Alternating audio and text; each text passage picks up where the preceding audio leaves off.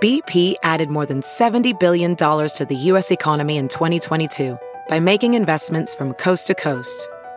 Investments like building charging hubs for fleets of electric buses in California and starting up new infrastructure in the Gulf of Mexico. It's and, not or. See what doing both means for energy nationwide at bp.com/investing in America.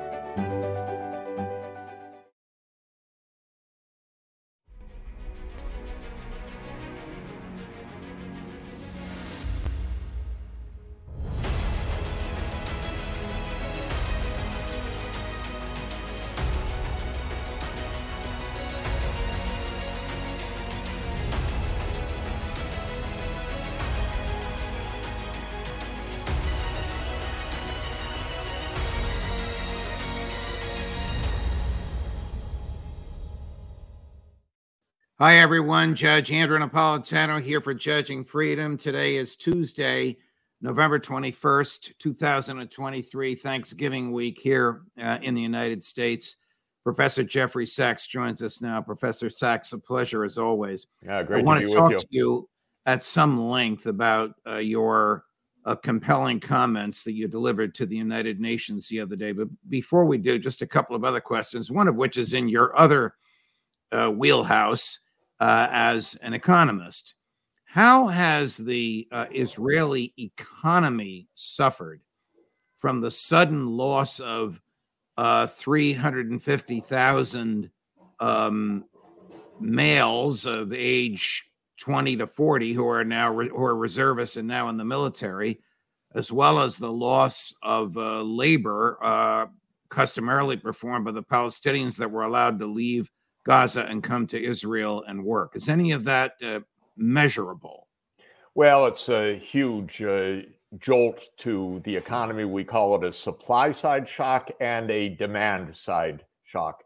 The supply side is, as you say, a massive diversion of resources from the civilian economy, from day-to-day life and day-to-day work to the military. That's a big deal. And at the same time, this war is very expensive. All wars are very expensive. And I heard a number which I can't verify of $100 million a day.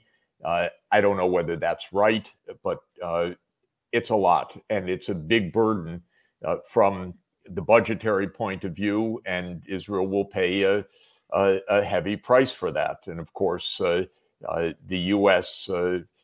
Is proposing, or the Biden administration is proposing, to pick up a lot of that tab as well. And we're not exactly in a healthy fiscal situation. We have an enormous deficit, which reflects in no small part the extraordinary military spending of our country.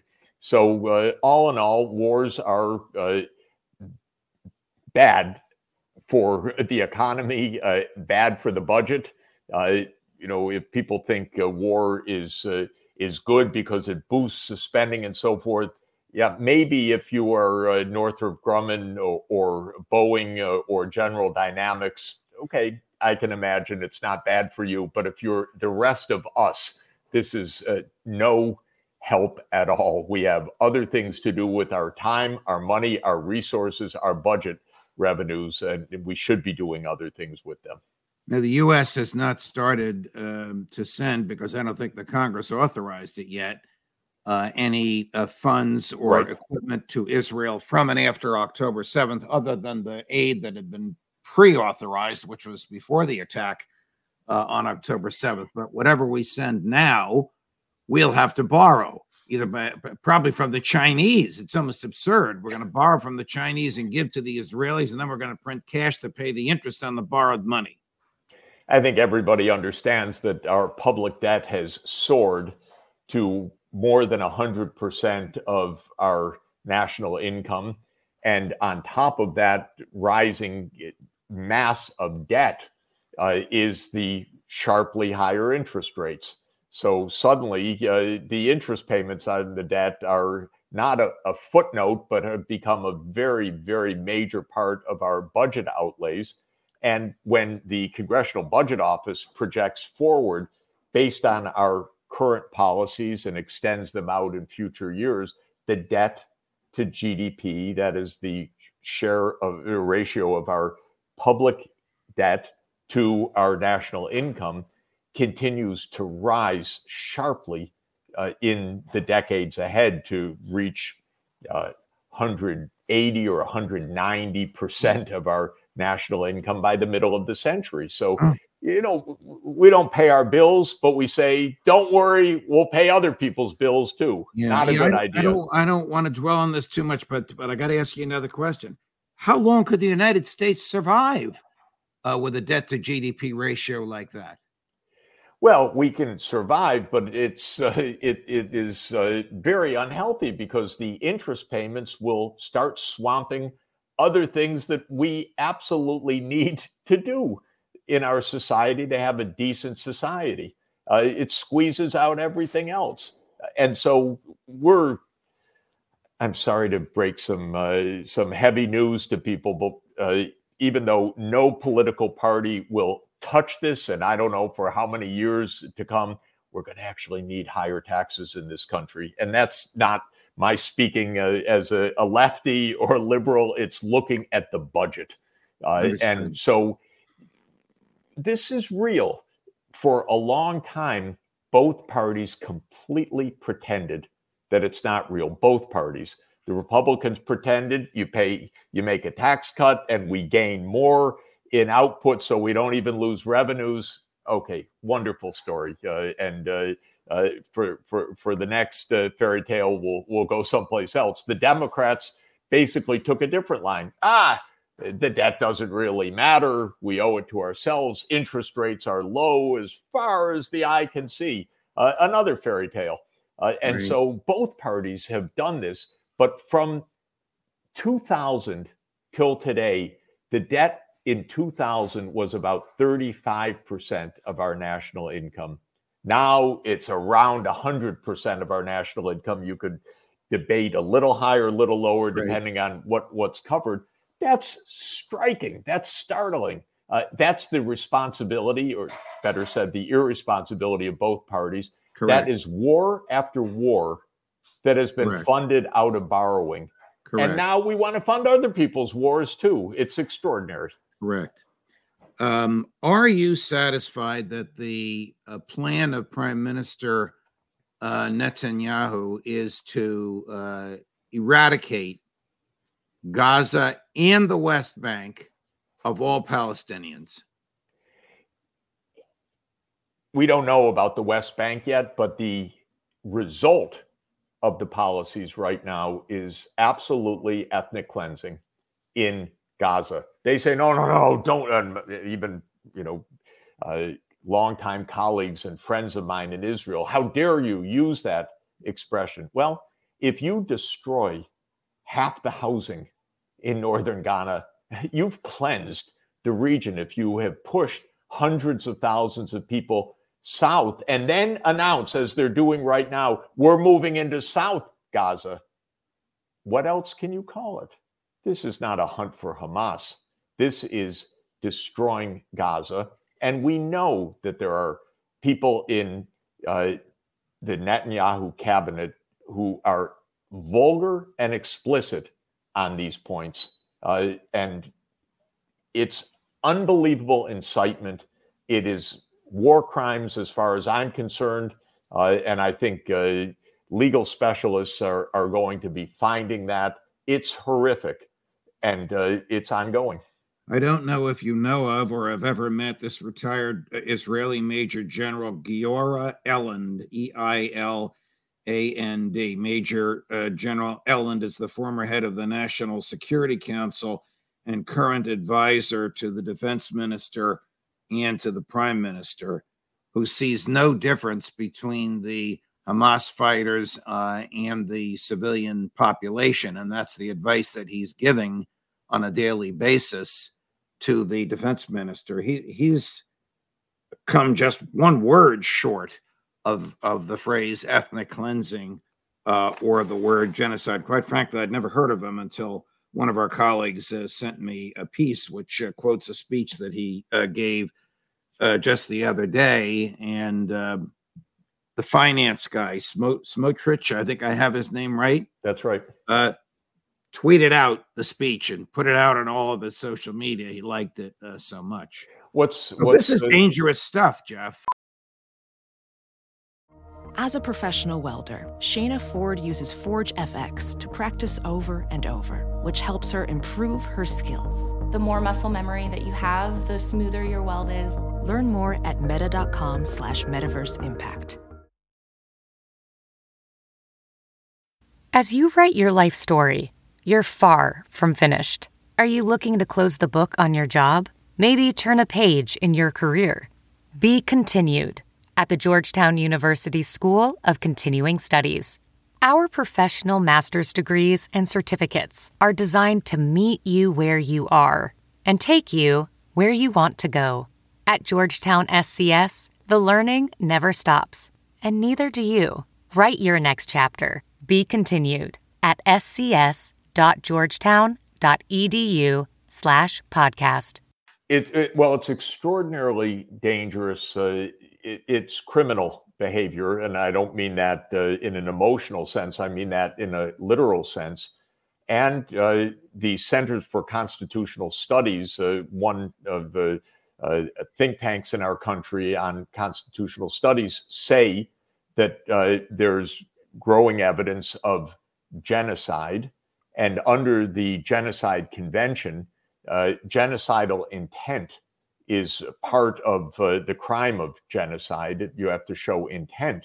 And these Israeli leaders are leaving a trail of intent, which is absolutely shocking. And this Centers for Constitutional Study has said that the United States, by providing armaments and standing along with Israel, is complicit in this possible genocide. Now, I want to be careful that these are potential legal claims, but I think that they have potential significant merit.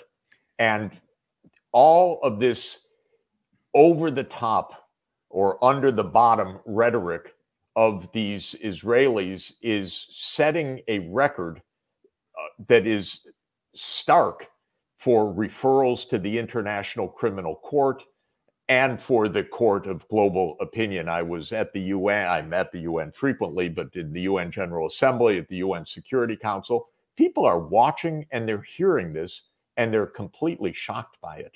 I want to run two clips. First, Admiral Kirby yesterday on genocide. This is about as animated as I've seen him. Apparently someone, I don't know how you can do this, spray painted on one of the walls of the White House. I don't know how a human being can get to a wall of the White House that wants to spray paint it, and they spray painted, where I don't even remember during the Vietnam War anybody spray painting anything negative about LBJ in the White House. Anyway, somebody spray painted Genocide Joe.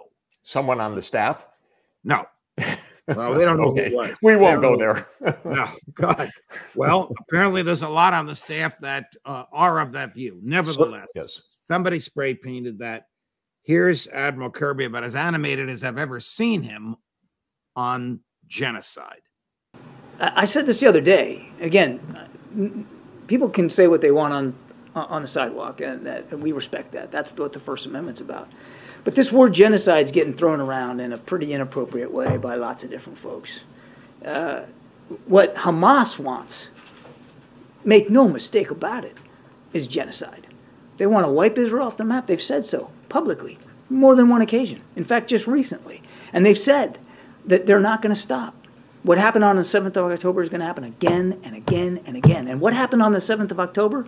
Murder, slaughter of innocent people in their homes or at a music festival. That's genocidal intentions. Yes, there are too many civilian casualties in Gaza. Yes, the numbers are too high. Yes, too many families are grieving. And yes, we continue to urge the Israelis to be as careful and cautious as possible. That's not going to stop, from the president right on down. But Israel is not trying to wipe the Palestinian people off the map. Israel's not trying to wipe Gaza off the map. Israel's trying to defend itself against a genocidal terrorist threat. So when we're going to start, if we're going to start using that word, fine, let's use it appropriately. I'm convinced that he's incorrect, that Israel does want to wipe Gaza off the map, that it does want to remove the Palestinian people from what Israel claims is greater Israel, whether they're civilians, women, children, poor, young, old, or not? When we use an expression like what does Israel want to do, of course, what we mean is what do particular politicians and particular leaders want to do. We mean the Netanyahu government. We mean specifically the cabinet or that's in there, the Israeli Defense Forces or others. Right. And there is a growing body of statements that are really ugly. And they have been compiled, as I said, by the Center for Constitutional Studies. And that center made a lawsuit. I don't know whether it was thrown out or not. I haven't followed the events, but they made a lawsuit in California claiming that the United States was guilty of complicity in war crimes and potential genocide. And in providing, making that lawsuit, they provided dozens of pages of evidence that people should look at, including Mr. Kirby, to start with, because Mr. Kirby's throwing around slogans and narrative, but he should look at what's actually being said by people that he's defending. And what is being said is absolutely ugly and disgusting, and not just words. The fact of the matter is Israel is, and when I say Israel, okay, I mean the Israeli army and government is in the process of killing thousands and thousands of people and thousands of children. And they know they're doing this and destroying the habitability of Gaza. And some have said, and I can only paraphrase, but the words matter, so we have to know the precise words, which I don't have in front of me, to the effect that Gaza won't be habitable again. I think I'm fairly paraphrasing at least some of these politicians. But the point is, there is a growing record. It's not going to be up to Mr. Kirby making a claim. There's going to be a full record of the statements, and the Israeli politicians are not being prudent. They are not being restrained. There is no forbearance. Many of them are absolutely speaking in the worst, most intemperate, insightful, and hateful ways. And it's completely distressing. But more than that, it is establishing a record that they will really regret of having said it this way. You recently gave a compelling and articulate statement to the United Nations. I didn't know that private citizens, I realize the high regard that world diplomats have for you, but I didn't know that private citizens got to address the United Nations. But you did, and I read it, and many of us read it. But isn't the United Nations effectively toothless to stop this when the United States is going to veto anything that comes out of the Security Council that purports to admonish Israel?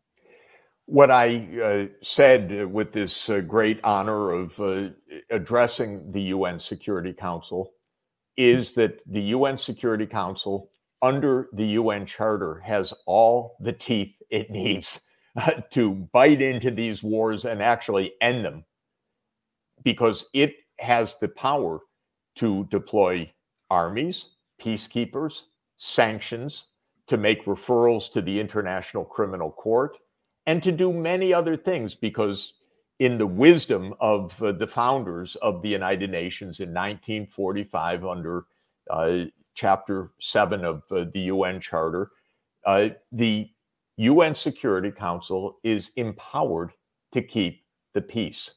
So what I called on them to do is, especially for the P5 countries, those with the veto, that's the United States, China, Russia, UK, and France to work together to end these wars, because these wars are not in America's interest nor in the interests of any one of the P5 countries. And if they work together rather than grandstanding or vetoing, they have all the tools they need to end 4 wars that I talked about yesterday: the Israel-Gaza war, the Ukraine war, the war in Syria, and the war in the Sahel of Africa. All of them could be stopped immediately by the cooperation of the United States, China, Russia, UK, and France. And people say, oh, it's impossible to get cooperation. But the fact of the matter is, it's the United States which is standing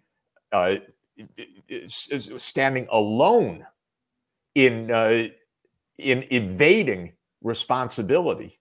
And it's the United States. So weird. It's not Russia. It's not China. It's not anyone else. Was the U.S. ambassador to the United Nations there when you spoke, Professor Sachs? She was right across from me.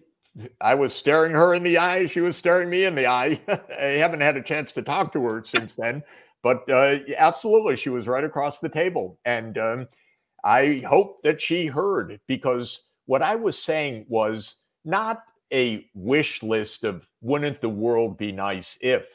I was pointing out for 4 wars how to end them now in that chamber, because wars can be ended by diplomacy, not only on the battlefield. But for diplomacy, you have to accept a diplomatic outcome. And that's, for example, Israel doesn't want to accept a diplomatic outcome of what every UN Security Council resolution has called for, which is political rights for the Palestinian people. So it bombs, levels Gaza, kills thousands or possibly tens of thousands of people before this is over, because it doesn't want a diplomatic outcome. But what about the United States? The U.S. professes to want a diplomatic outcome. Right. President Biden said at the end of this is a 2-state solution. So I said very practically, and it is practical, it's not some kind of dream, declare a state of Palestine now. The UN Security Council has the tools to do this, but the United States blocks the use of those tools. So instead of President Biden saying, oh, it's at the end of this, after how many thousands of children are killed, he could say it today and stop the killing. So get on with it already. Let's just talk big picture for a minute, because your life's work has been in this.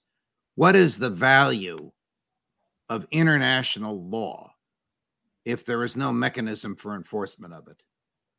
Again, international law is our saving grace.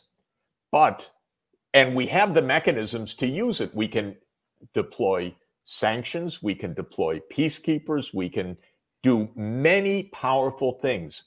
But if the United States blocks it, then it doesn't work. So this is up to us to use international law effectively.